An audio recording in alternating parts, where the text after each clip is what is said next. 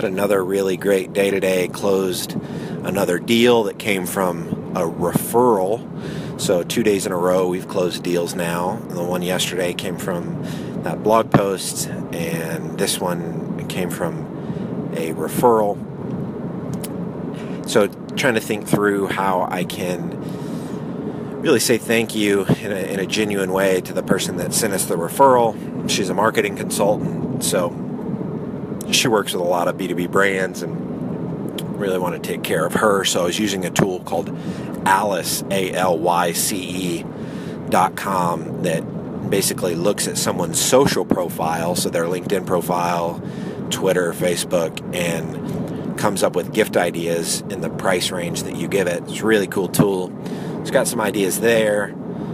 Excited to figure out what we're going to do with this referral gift, but super appreciative.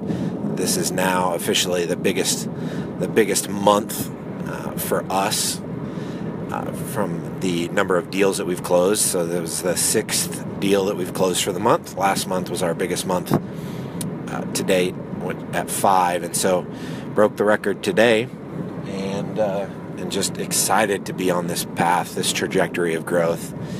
And tonight had dinner with my buddy Kenny. We're talking about this idea that when you are the leader of an organization, be it a church, a business, nonprofit, everything is your fault. Everything that is dysfunctional in the organization ultimately maps back to you. And so since I am the leader of our organization, there's just like a tremendous amount of pressure. But Gary Vee talks about it a lot. Like, everything is your fault whenever you're at the top, and owning that and not deferring responsibility to other people, but owning and acknowledging that anything that's wrong in your business, if you are the guy at the top, then it's on you.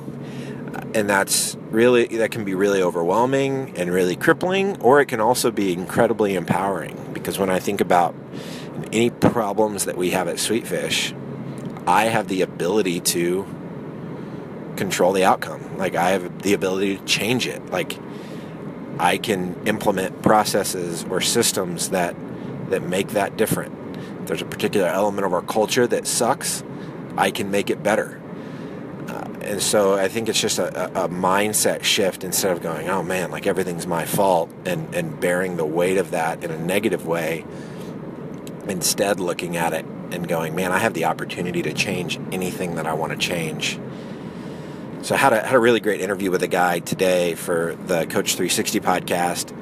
Talked about this idea of E plus R equals O, which stands for events plus response equals outcome.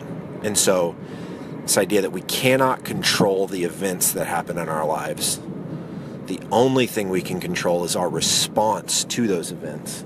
And the sum total of those is the outcome that we achieve. So if there is an outcome that we are not pleased with in our lives, in our business, whatever the context is, it is because our response has not dictated the outcome that we want. So if we don't have intimacy in our marriage, if we don't have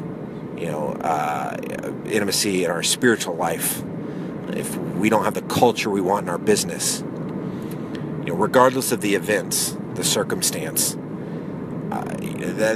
we can't control those. But we can control our response, our actions that we take. And if our culture isn't what we want it to be, if we don't have intimacy in our marriage, intimacy with God, then we have not responded in such a way that would deliver the outcome that we would desire. And so we need to adjust our response or our action.